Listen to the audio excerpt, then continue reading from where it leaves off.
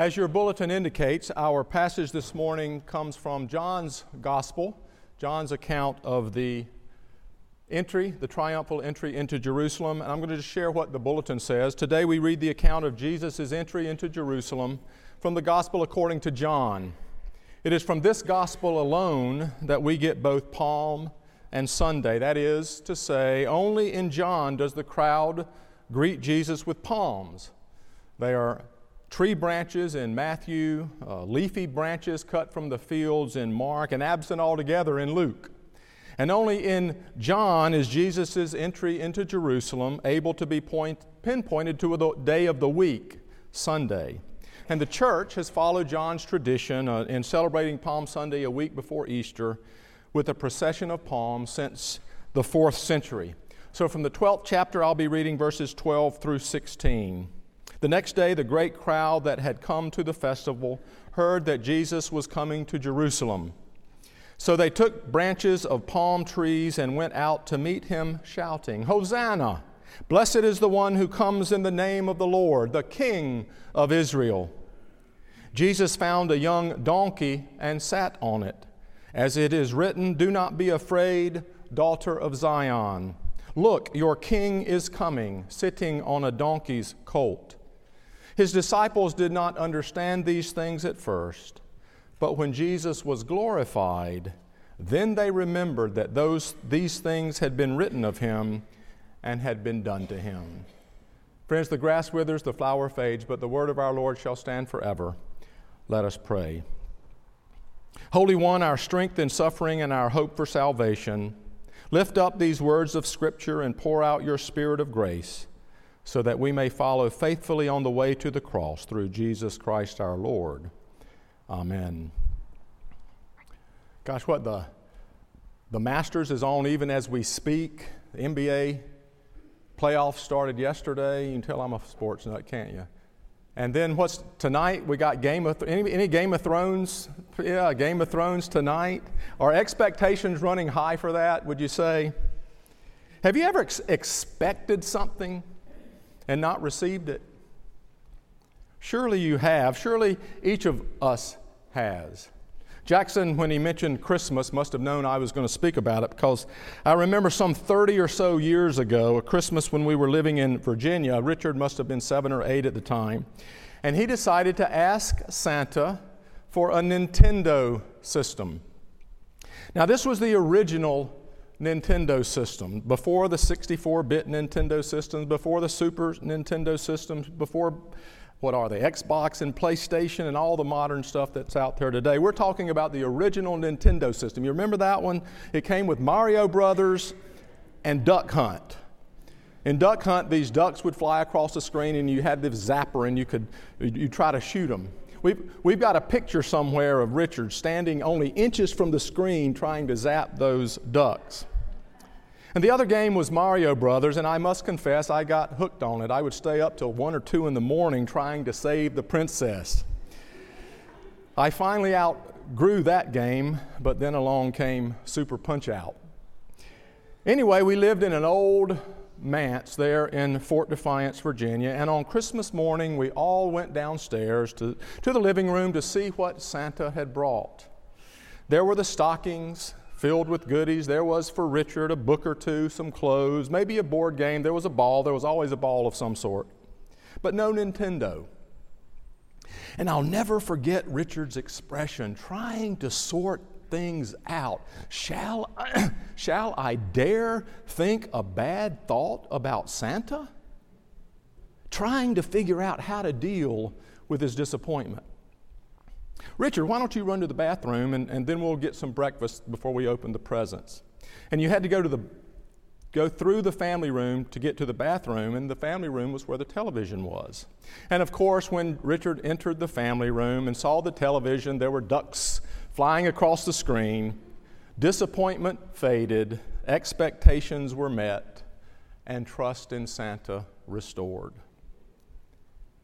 Richard expected to get a Nintendo system. And when he thought, even if for only a moment, that his expectations weren't going to be met, he came close to judging Santa. Well, as fleeting as that sense of disappointment was for Richard, it must have been a similar sense of disappointment the people felt about Jesus.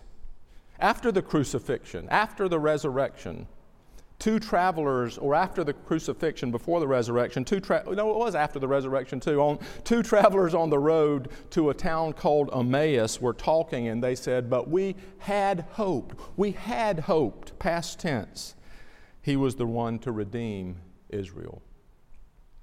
We'll rewind a week before the betrayal, arrest, trial, and crucifixion. And Jesus entered Jerusalem on a donkey, or is it a colt? Or maybe a donkey's colt. Whatever, when Jesus enters Jerusalem, he is hailed as a king. Hopes are high. Hosanna to the Son of David. Blessed is the one who comes in the name of the Lord. Expectations are sky high. They pin their hopes on this man. But how dashed are their hopes when only a short time later he refuses to take up arms. He refuses to fight against Pilate. My God, he didn't even defend himself. He didn't say a word. We had hoped. Expecting a king, they were given a man who wouldn't even stand up for himself. Feeling betrayed, angered, hurt, disappointed. It was really a small step in crowd mentality dynamics, which led to the cries of crucify him, crucify him. They didn't get what they expected, what they were hoping for, so they were willing to see him put to death. You know, friends, it's when we don't get what we expect or feel that we deserve that we become like the crowd, angry, frustrated. It is when we are expecting one thing yet get another that we develop feelings of betrayal and resentment.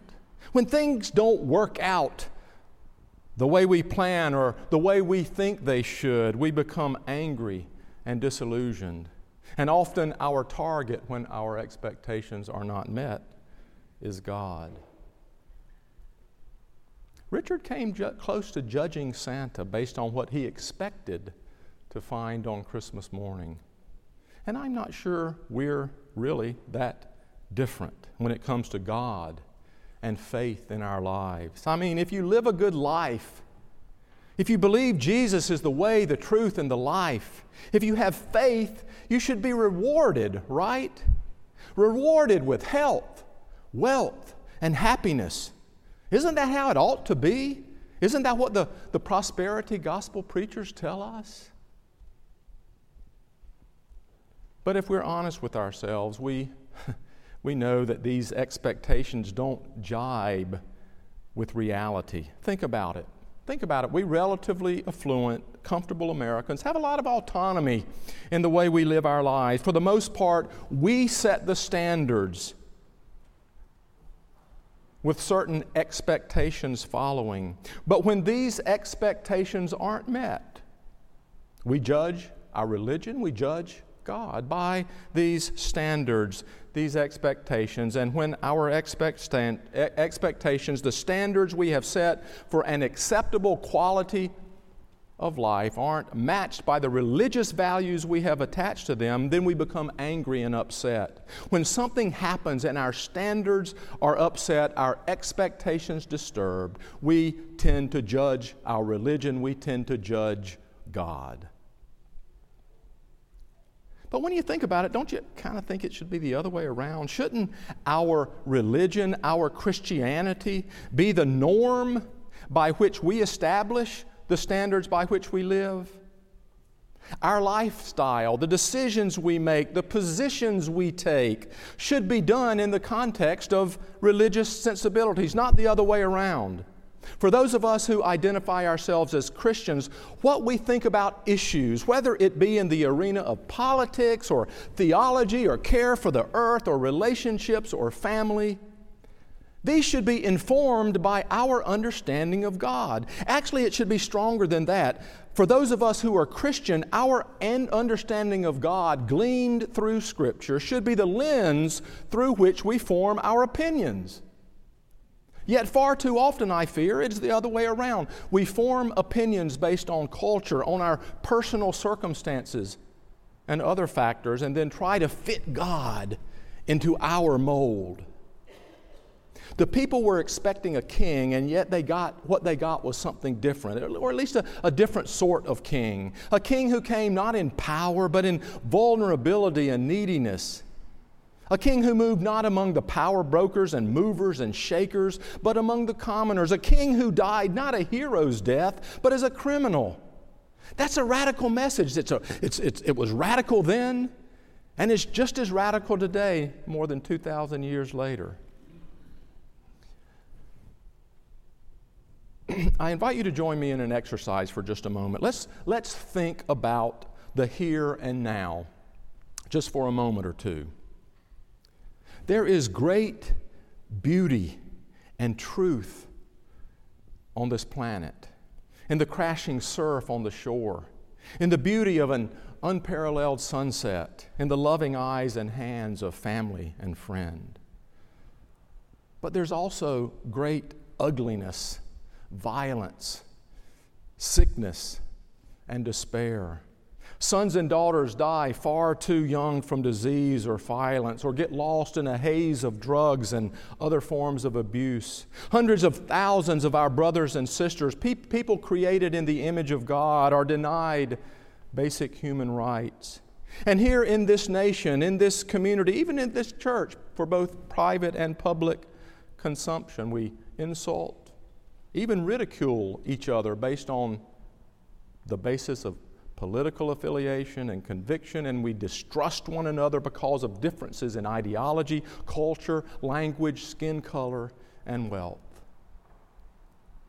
Now, I invite you to take all that beauty and all that brokenness, all that joy and all that sorrow, all at the same time, and let it sit there.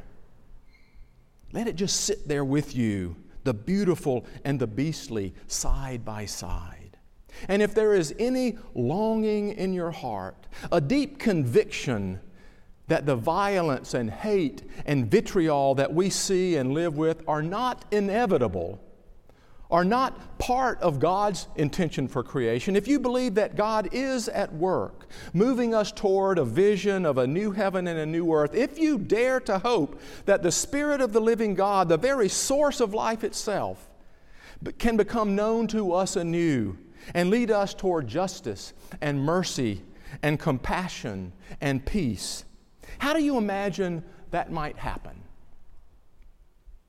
Or to put it slightly differently, what might your expectations be of a coming one, a Messiah, if you will, to bring healing and salvation to this world here and now? What would you expect? Would you expect that person to be a politician? We're just having fun now. A Supreme Court justice, perhaps. A doctor to bring healing. A businessman or businesswoman. Would he or she be charismatic and draw all people around him or her and be able to raise lots of money?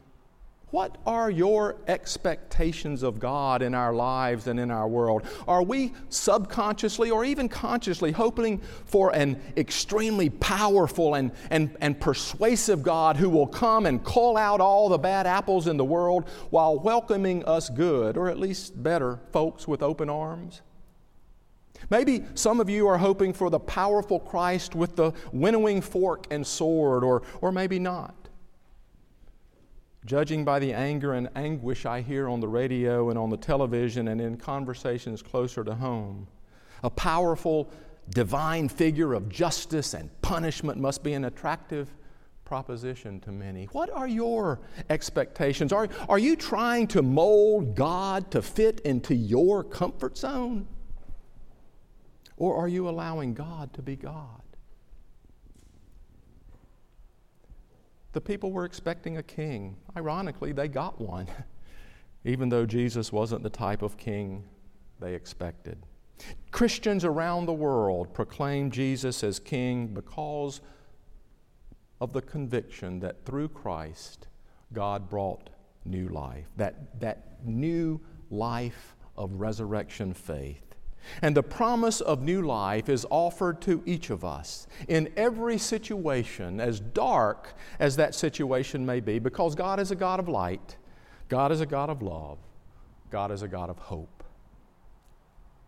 Today, on this Palm Passion Sunday of contrasts, we sing His praise, we proclaim His reign, but we do so with a keen awareness of the depth of human sin.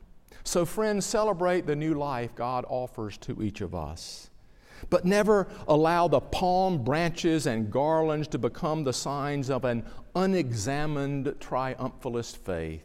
Rather, in humility, let us examine our hearts, our minds, and yes, even our cherished ideologies and convictions. And let these convictions arise first from a deep and abiding understanding of a God who came to us in Jesus Christ, born in a manger, held as a king, crucified as a criminal, resurrected as our Lord and Savior.